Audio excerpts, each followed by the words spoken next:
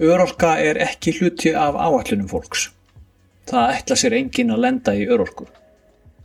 Það samt sem aður eitthvað sem gerist og inn í lífeyrissjóðakerfi eru byggðar tryggingar fyrir sjóðfélaga til að verjast fjárhagslega hluta áfallsins við að lenda í örorku. Í þessum þætti af hlaðvarpi almenna ætlum við að fjalla hvernig þessar tryggingar lífeyrissjóðanna eru uppbyggðar og önnur úrræði sem eru í boði til uppbyggingar. Ég heiti Halldór Backman og kynningarstjóri Almenna lífeyrissjóðsins. Með mér í dag eru Þórhildur Stefánsdóttir, einn reynslumesti ráðgjafi sjóðsins, og við höfum fengið til okkar góðan gest sem Vigdís Jónsdóttir, framkvæmdastjóri VIRK. Velkomin Vigdís. Takk fyrir. Örorka og örorka ekki það sama. Hvernig er örorka hvað varðar lífeyrissjóðanna? Hvernig skilgreiningin á örorku gagnvart lífeyrissjóðanna? Þannig í fyrstu 3 ára þegar fólk dettur út af vinnumarkaðinum og orðið fyrir veikindi eða slysi að þá ertu metin það að fyrst sem örorka til hvernig geta þín til að vinna það starf sem varst að vinna áður, og eftir 3 ár að mig minnir að þá eftir 3 ár þá metin hæfni manns til að vinna við almenn störf. Þannig að maður hugsar bara svona einfalt dæmi, segjum að maður væri kannski skurðlæknir og það kemur eitthvað upp að maður getur ekki unnið sem skurðlæknir. Þannig fyrstu 3 árin það metið, en kannski eftir 3 ár það getur maður unnið við eitthvað annað. Þannig að þá er verið að meta mann til almennra starfa. Örorkulífeyririnn hjá lífeyrissjóðunum, hann skiptist í tvennt. Þannig að flestir eiga rétt á svokölluðum áföllnum örorkulífeyri, eða þau réttindi sem hafa áunnið sér í lífeyrissjóðunum. Og ef fólk búin að vinna lengi og búin að vera að borga í lífeyrissjóð síðustu 3 ár á síðustu 4, að þá má rétt á svokölluðum framreikningi, og þá er verið að reikna hvaða réttindi maður áunnið sér ef maður unnið til 65 ára aldurs. Þannig að þessi réttindi geta verið mjög verðmætt. Og við erum að sýna inn á sjóðfélagavefnum okkar hvaða réttindi fólk á. Þannig að fólk fer inn á síðuna sína, fer inn í núverandi staða, áfallalífeyrir, og þá geta að sé hvað á mikið í núverandi, hver ávinnustaða og hver framreikningsstaðan er. Og það skiptir mjög miklu máli að maður sé meðvitaður hvernig maður er tryggður, eins og þú nefndir áðan að maður veit aldrei hvað getur gerst. Þannig að maður finnst maður vera til dæmis illa tryggður að maður hefur tækifæri til þess að kaupa sér auka tryggingur og bæta stöðu sína. Er þetta bara fast hlutfall af tekjunum sem þú hefur á réttindunum sem þú ert með? Þetta í raun og veru búið að reikna, þú greiðir inn í lífeyrissjóðinn og þá ertu að vinna inn einhver ákveðin réttindi. Og þannig að það bara bætist við, þú ert með þessi laun og þú fær þessi réttindi með hvort gamall þú ert að borga inn í sjóðinn. Síðan ef þessi framreikningur, þá bara verið að taka meðtal launamann síðustu 3 ára, að sagt að þetta væri þá tekjumanns ef maður væri full frískur inni til 65 ára aldurs, og þá bætist það við þennan áunnan rétt. Og þannig að þetta ekki ákveð hlutfall af launum, en það fer það bara eftir því hvað laun maður var með og hvað hafði haft áður. Og það skiptir til dæmis máli fyrir þá sem detta út á vinnumarkaði eða eru með lægri laun ykkur ákveðin tímabil. Þannig að við hugsum til dæmis svo konur sem fara eignast börn og þau lækka launin hjá þeim í barneignafría, og þær eru kannski að vinna sér minni réttindi heldur en þau sem detta ekkert út á vinnumarkaði eða taka á sig tekjuskerðingu. Þannig að það skiptir mjög miklu máli að fólk sé meðvitað það hvernig það er tryggt og reyna þá að bæta stöðun ef að svo ber undir.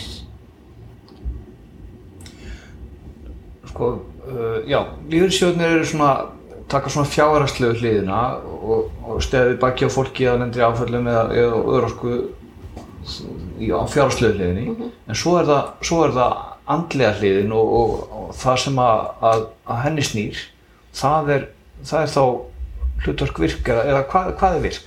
Segðu okkur aðeins frá því. VIRK starfsendurhæfingarsjóður er þarna, okkar hlutverk er að veita starfsendurhæfingu til einstaklinga sem að veikist eða slasast og missa vinnugetuna og eiga kannski bara erfitt með að komast inn á vinnumarkaðinn aftur í kjölfar þess áfalls, og það getur verið bæði andlegt og líkamlegt. Og þá er það okkar hlutverk að taka utan um einstaklinginn og styðja hann og hvetja, og við erum með ýmis úrræði sem að hjálpa einstaklingunum að að vinna á þessum hindrunum sínum og bara auka vinnugetun og komast út á vinnumarkaðinn aftur. Og við erum að vinna einmitt í góðu samstarfi við lífeyrissjóðina. Við stéttarfélögum allt land, við atvinnurekendur og bara við líka hið opinbera heilbrigðis og félagskerfi. Hvernig gengur þetta fyrir sig? Hvað praktikin í þessu? Hvað gerist? Já, bara tökum sem dæmi ef einstaklingur hefur veikst eða slasast og hann kannski búinn að fara í gegnum sína heilbrigðisþjónustu, allavega mestu leyti en einhverja hluta vegna þá kemst hann ekki inn á vinnumarkaðinn aftur og þarf bara að aukna starfsendurhæfingarþjónustu, þá ræðir hann það við sinn lækni og það er læknirinn sem sendir umsóknin í virk. Og ástæðan fyrir því að það læknir sem sendir umsókn er að við þurfum að vita hver heilsubresturinn er, þannig að við getum farið rétt inn í málin, að við séum ekki að byggja upp þjónustu sem getur ógnað heilsu einstaklingan, þá þurfum að vita hvað er að. Og síðan förum við í gegnum umsóknina og stundur hringjum við einstaklingin til að fá auka upplýsingar og hann svarar spurningalista á netinu hjá okkur. Þannig að við þurfum að fá svona góðar upplýsingar hver staða einstaklingsins er. Og ef við metum að starfsendurhæfing sé viðeigandi og hún sé árangursrík, þá bjóðum við komum að koma og hann fær sinn ráðgjafa. Og það er ráðgjafi sem heldur utan mál einstaklingana og hlutverk ráðgjafans er líka bara hvetja og styrkja einstaklingin. Og einstaklingur mætir þá reglulega viðtöl hjá ráðgjafa, en svo getum við boðið upp á ýmsa aðra þjónustu, við erum með samning við mikinn fjölda sálfræðinga, þannig að við bjóðum upp á sálfræðiþjónustu. Við höfum líka styrt fólk varðandi sjúkraþjálfun, við erum í ýmis svona styttri endurmenntunarúrræði, við erum alls kyns sjálfstyrkingu og bara líka námskeið og svona, svona ýmsa stuðnishópa fyrir fólk bara eftir því hvaða vanda fólk er. Við erum með samninga við starfsendurhæfingarstöðvar allt land, það er kannski fyrir einstaklinga sem þurfa jafnvel daglegan stuðning til að komast áfram. Og starfsendurhæfingarstöðvarnar eru þá líka bjóð upp á sálfræðiþjónustu, upp á ýmis námskeið og svo framvegis. Þannig það er rosalega mismunandi hvað hver og einn þarf og það má segja hver einasti einstaklingu sem kemur inn til virk, hann fær sína eigin bara sérsniðnu endurhæfingaráætlun sem er sniðin að hans þörfum. Og það kemur til okkar fólk úr öllum starfsgreinum og öllum aldri með alls konar menntunarstig. Þannig að það er bara ofsalega mismunandi hvað hver og einn þarf. Og í dag eru á milli 2600 einstaklingar. Þannig að þetta er mikill hópur, mikill fjöldi sem er í þjónustu hjá okkur og við leggjum okkur fram samt að búa til mjög bara einstaklingsbundna áætlun fyrir hvern og einn. Og ráðgjafinn síðan að hann hefur stuðning af svona þverfaglegu teymi inn í virk. Það sem getur verið sjúkraþjálfari, sálfræðingur, félagsráðgjafi, iðjuþjálfari og læknir líka, sem getur komið að málum, bara allt eftir þörfum. Þannig að við erum að horfa mjög svona heilstætt á einstaklingin og vanda hans og reyna að finna leiðir með honum. Og auðvitað samt er einstaklingur alltaf í forgrunni og það er hann sem stjórnar ferðinni líka. Við gerum alltaf bara í samstarfi við hann. 2600 til 2700 manns já, þetta er bara rokkar á hverjum tíma. Það er búið að vera núna svolítið stöðugt, núna í einhverja mánuði, þetta milli 2600 og 700 manns. Já. En við eigum alveg vona á að það muni fjölga núna í kjölfar COVID, sko. Já, og ég ætlaði að spyrja út í varðandi COVID. Hvað áhrif hafði tilkoma COVID á þessa þjónustu? Hún hafði mikil áhrif á þjónustuna, en við lögðum samt áherslu á það að halda alltaf upp í þjónustu. Já. Að fólk fékk að koma í viðtöl að vildi fara í viðtöl, en við buðum líka bara rafræna þjónustu. Já. Allir gátu líka farið við fengum bara settum upp öruggan búnað. Þannig að allir gátu fengið viðtölu sín bara rafrænt líka ef þau vildu og mjög margir þáðu það. Sálfræðingar okkar líka úrræðaaðilar margir voru mjög duglegir að búa til rafrænar lausnir. Bæði námskeið og sérhæfða þjónustu, einstaklingsþjónustu. Þannig að við héldum alltaf upp í þjónustunni. En auðvitað hafði þetta áhrif á einstaklingana og áhrif á þjónustuna og þetta náttúrulega bjóð til alls konar flækistig hjá okkur, bara eðlilega. En ég vil þó segja það að mér varst einstaklingarnir sem hjá okkur þjónustu bara ótrúlega duglegir. Og bara, og í raun og veru bara ótrúlegt samt hvað við komum fólki í vinnu í fyrra, þrátt fyrir COVID. Já. Fundum jafnvel ný störf fyrir fólk með skerta starfsgetu. Því svo það líka einn angi af starfseminni, að þegar fólk búið með ferli hjá ráðgjafanum og að fara út á vinnumarkaðinn aftur, þá alltaf ákveðin hópur sem að og bara erfitt með að fara óstuttur út á vinnumarkaðin og kannski að glíma við einhvern heilsubrest ævin á enda og þarf aukna aðstoð við að finna störf. Þá erum við með svokallega atvinnulífstengla hjá okkur sem í góðu samstarfi við vinnumarkaðin og hlutur þeirra að fara út á vinnustæðina. Við erum með mörg hundruð stofnanir og fyrirtæki í samstarfi við okkur sem að búa til þessi hlutastörf. Já. Stundu fullstarf, stundu hlutastarf og störf sem henta þessum einstaklingum.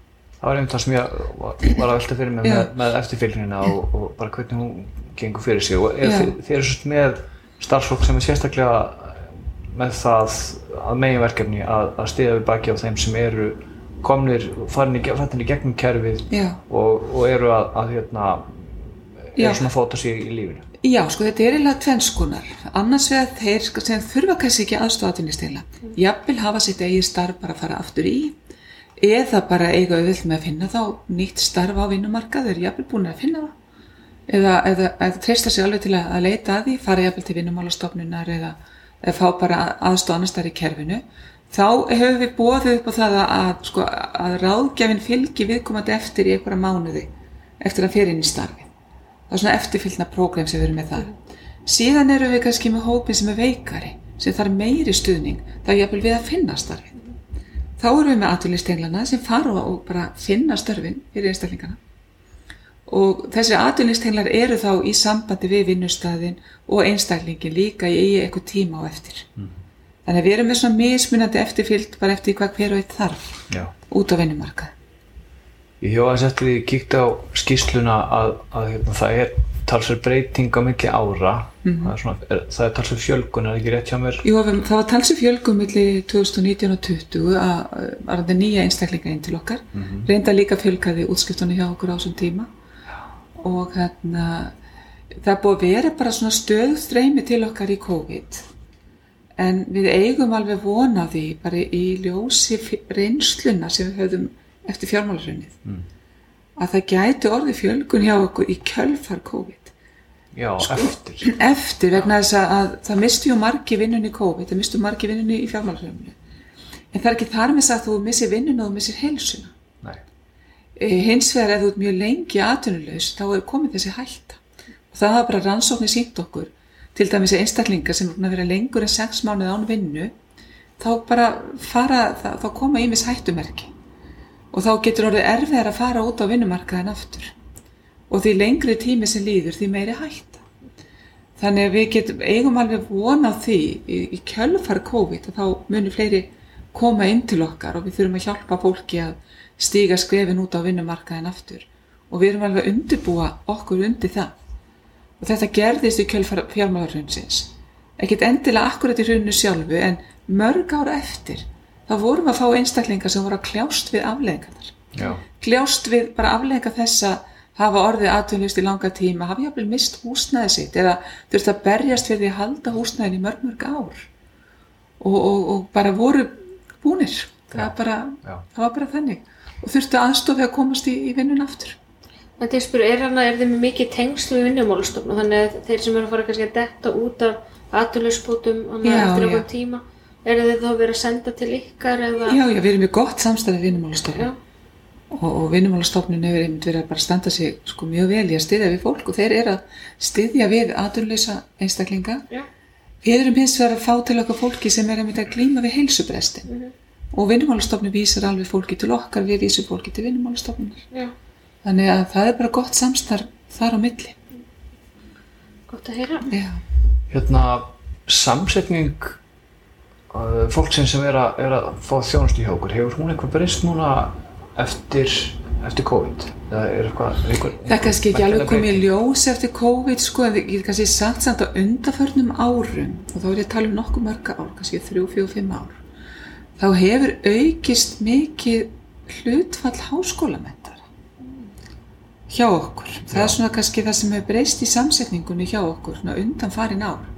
Ekki það hefur alltaf komið til okkar mikill fjöldi af fólki sem er ekki með þarna meiri menntun, sem sagt með grunnskólapróf og kannski ekki með áframhaldandi menntun. Það er hópur sem hefur alltaf verið stór hjá okkur og er áfram stór hjá okkur.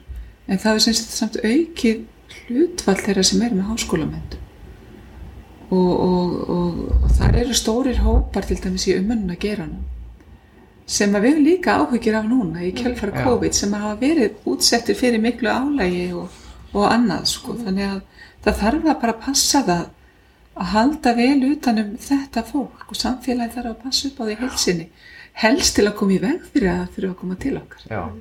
Það það sem við erum alltaf að benda á, það er einmitt að passa upp á hvað gerist þess að það halda vel utan fólk til að þegar fólk er að koma inn í starfsendurhæfingu þá það að fara að kljást við þungan vanda og það þarf oft svolítið tíma til að vinna sig út úr því. Er algengt að fólk sé að skipt geira það er kannski ég bara nú hugsa bara uppátt þegar fólk sem að hefur verið að vinna alla ævi sem gjaldkeri í banka og nú er þeim að fækka og það þjónustan fer fram meira og minna á netinu. Fólk sem þá að skipta starfsgrein og það fer hérðan og í eitthvað annað er það? Það gerist alveg og það við svona bara það er bara ýmislegt sem getur orðið til þess. Sko mjög oft fer fólkin í sama geirann samt, Ég tala ekki að fólk hefur menntað sér í ákveðin geira, það vil gjarna vera þar. Það kannski brennur fyrir akkurat því sem að gerast þar. En það gerist alveg bæði með þetta ef það bara störfin að hverfa, líka til dæmis fólk sem hefur alltaf unnið kannski líkamlega erfitt starf og bara hreinlega getur það ekki lengur. Og við höfum hjálpa fólki að taka svona kannski styttri símenntun eða taka svona styttri námskeið eða réttindi. Viðurkenndu bókari meira prófa eitthvað svona starfsréttindi sem geta hjálpa fólki að öðlast réttindi eitthvað starf annar staðar. Og það er alveg það sem við höfum líka stutt fólki að gera ef það hefur sjálft viljað það og kannski ekki átt afturkvæmt í sín eigin störf bæði út af þeim heilsubresti sem að hrjá viðkomandi eða bara hreinlega svo segir að starfið ekki til. Og þá það líka svona hjálpa fólki að öðlast trúa á eigin getu og að það getur verið mjög erfitt að stíga inn í alveg nýjan geira og að fólk svona fái aðstoð og stuðning við það. En það getur verið mjög mikilvægt að fólk einmitt öðlist réttindi og svona getu til þess að fara að gera eitthvað annað. Það getur fjöldamörg dæmi það að fólk bara öðlist alvegjulega nýtt líf í raun og veru og nái bara ofsalega fallegu og góðu flugi í nýjan geira. Það er við bara mjög mörg dæmi þess líka. Ég sá einmitt mjög margar fallega dæmisögur þar sem að fólk var í raun og veru að nýta sér þjónustuvirk til þess að fóta sig í lífinu á ný og komast aftur á skrið. Og það er bara fallegt og gaman að sjá hvað þetta er í raun og veru að gefa fólki mikið. Það er bara alveg dásamlegt. Getur það gaman að fá að vinna við svona gefandi starf. Það eru bara hrein forréttindi eins og fyrir mig að fengja að byggja virku. Ég er alltaf óendanlega þakklátt. Það er svo mikið forréttindi að vinna við að bæta líf fólks. Þó ég hitti kannski persónulega ekki einstaklingana að þá veit ég bara starfsemi að gera fólki gott og það er svo góð tilfinning. Og eins og fyrir mig að lesa þessar sögur að ég bara get alveg tárast stundum. Það er bara dásamlegt að því að það er nú einu sinni þannig með okkur öll. Við göngum ekki gegnum lífið áfallalaust. Við erum öll að glíma við eitthvað og við getum átt erfiða tíma. Og þá verðum við að hjálpa hvort öðru. Og þess er svo mikilvægt að starf eins og starfvirk sé til. Að við eigum að hjálpa hvort öðru að ná fótum aftur og ná flugin aftur. Og það er bara mikilvægt fyrir þetta samfélag að við séum með gott velferðarkerfi og gott stuðningskerfi og við hjálpum fólki að ná flugi vegna þess að öll viljum við vera þáttakendur. Það er voða sjaldan sem að við verðum vörfið það inn í virka fólk vilji ekki taka þátt. Við viljum hafa hlutverk, við viljum vera þáttakendur. En það getur bara verið ýmislegt í félagslegum aðstæðum, heilsubresti og annað sem að gerir fólki erfitt fyrir og þá eigum bara auðvitað að hjálpa fólki að ryðja sem hindrunum úr vegi. Og ég er ekki að segja að við gerum þetta ekki ein hjá virk. Við erum í samstarfi við allt velferðarkerfi við að búa til þessa brautir.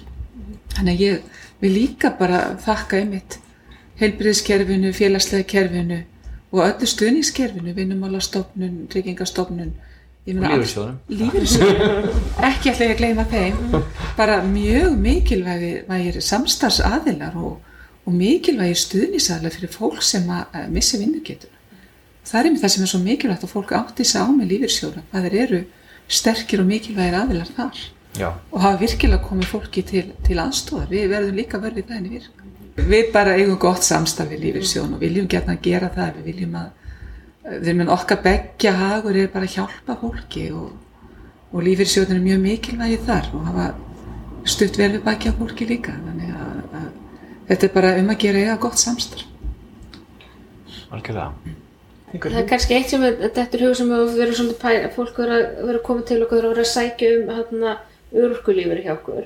Þannig í lífeyrissjóðnum þá ekki neitt til sem heitir endurhæfingarlífeyrir, það heitir örorkulífeyrir og fólk á mjög erfitt með að fara að sækja einhverju, ég ekki alveg öryrki, hvernig þetta orð verið að nota. Verður við það í umræðu, fólk veist erfitt orðið öryrki? Já, ég verður við það. Já. Ég hef líka alveg velt þessu fyrir mér, hvort að við séum að nota rétt orð þarna.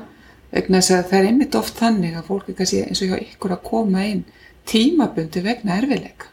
Nær síðan aftur fluginn og fer aftur út af vinnumarkaði. Þá þetta orð svolítið erfitt. Tryggingastofnun til dæmis með endurhæfingarlífeyri sem fólk getur verið á alveg í nokkuð langan tíma. Og mjög margir fara af endurhæfingarlífeyri út af vinnumarkaði.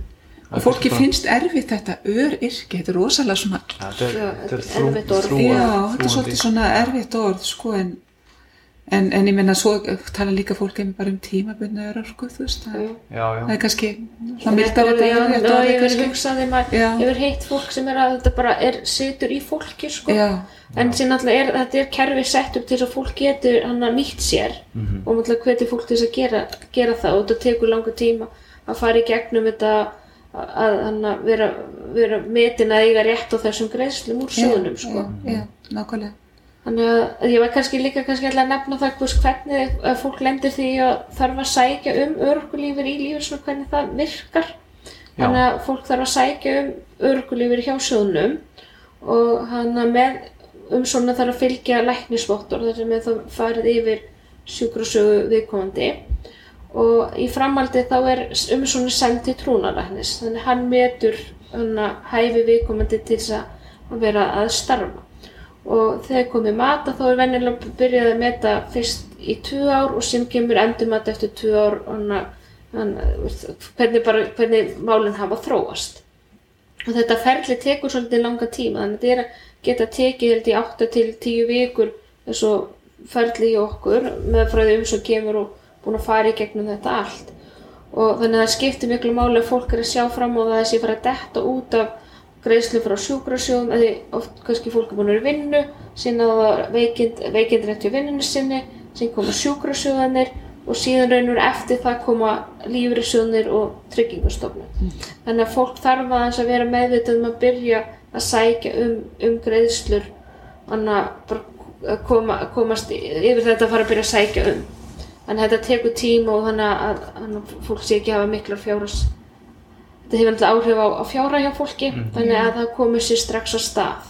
En maður skilur líka fólk á mjög erfitt með að gera þetta, en þú veist, þetta eitt af því sem þarf að gera til þess að eiga rétt á þessum greiðslum. Já, það kannski ráð bara til þess að hjálpa fólki í gegnum þennan andlega þröskuld að sækja örorkubætur sem er svolítið þungt og erfitt orðað, tala endurhæfingarbætur eða eitthvað slíkt. Lífeyrir, já. Endurhæfingarlífeyri, Já, það allavega svona, þú veist, fólk í endurhæfingu og hefur það markmið að komast út aftur. Það er það sem að fólk vill almennt og það er líka einmitt eitt sem við finnum fyrir í endurhæfingu, það svo mikilvægt að fólk hafi örugga framfærslu. Þannig að ef þú hefur hann ekki, þá getur ekki hugsað neitt annað, þú þarft að lifa. Fólk þarf að hafa örugga framfærslu í endurhæfingunni og ég veit alveg ráðgjafarnar okkar hafa einmitt líka verið að ráðleggja fólki að vera tímalega í öllu svona. Þannig að, að það getur engin mistekjur í heila mánuð. Ég meina við getum það, ekkert okkar sem getur það.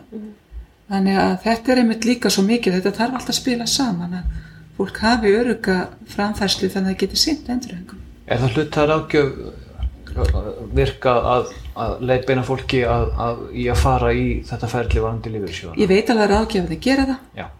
En hins vegar þeir líka beina fólki að tala við stéttarfélögin. Eins og þetta kannski meira hlutverk stéttarfélagana, þetta með réttindi. Já. Þú veist, þannig að þeir líka beina fólki þangað og beina fólki líka bara að tala við sinn lífeyrissjóð. Eins og þar geta þau fengið náttúrulega bestu upplýsingar sín eigin réttindi. Það er ekki eitthvað sem við okkar ráðgjafar geta gert kannski. En þeir ýta við fólki að það fari og athugi með sín réttindi og tali við rétta aðila.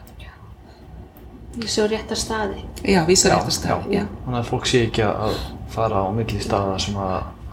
Og sýnir líka að vinna lífeyrissjóðnum sama því flestir eiga réttindi í mörgum lífeyrissjóðum. Þannig að maður talar raunum bara við þann lífeyrissjóð sem maður greiddi síðast til. Já. Og hann sá sjóður raunum tengiliði við alla hina lífeyrissjóðum sem var réttindi. Þannig að maður þarf ekki að vera að fara á milli allra, reyna að muna hvar maður var að vinna þegar maður 20 eða 30 eða þannig að bara ferði í eitt lífeyrissjóð. Og hann vinnur úrskurðar og hefur samband við alla sjóði. En síðan þarf fólk líka að sækja sjálft líka hjá Tryggingastofnun. Þannig að þetta hefur allt áhrif. Já. Eitthvað fleira sem okkur dettur í hug? Já, bara líka bara þakka fyrir að fá að koma hingað. Já, bara kæra þakki fyrir að koma og gefa okkur. Og við erum alltaf tilbúin líka bara að fólk endilega bara hafa samband við okkur og leita upplýsinga og annað. Og ég vil líka benda á vefsíðun okkar, mikið að efni þar, og svo erum við líka með síðu sem heitir velvirk.is. Og þar er rosalega mikið efni svona sem hefur forvarnargildi líka. Bæði fyrir einstakling og fyrirtæki. Þess að það er líka svo mikilvægt að huga að heilsunni, þú veist, að viðhalda heilsunni, að lenda ekki þeim aðstæðum að þú þarft að hætta að vinna. Þannig að það er svo mikilvægt fyrir okkur öll að passa upp á að reyna að koma í veg fyrir það. Og á velvirk.is erum við með ofsalega mikið bara góðum ráðum fyrir bæði einstaklinga og fyrirtæki. Af því þetta er okkar allra ábyrgð að viðhalda heilsu okkar.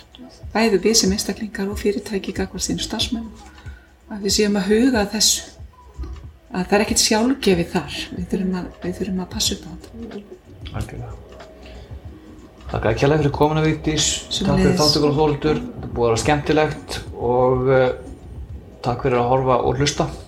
Já, það er alltaf bæði hlaðvarp og vídeo, þannig að þeir sem vilja horfa geta gert það á YouTube eða á fræðslu og ráðgjöf hjá okkur á almenna lífeyrissjóðnum og þeir sem vilja hlusta geta það.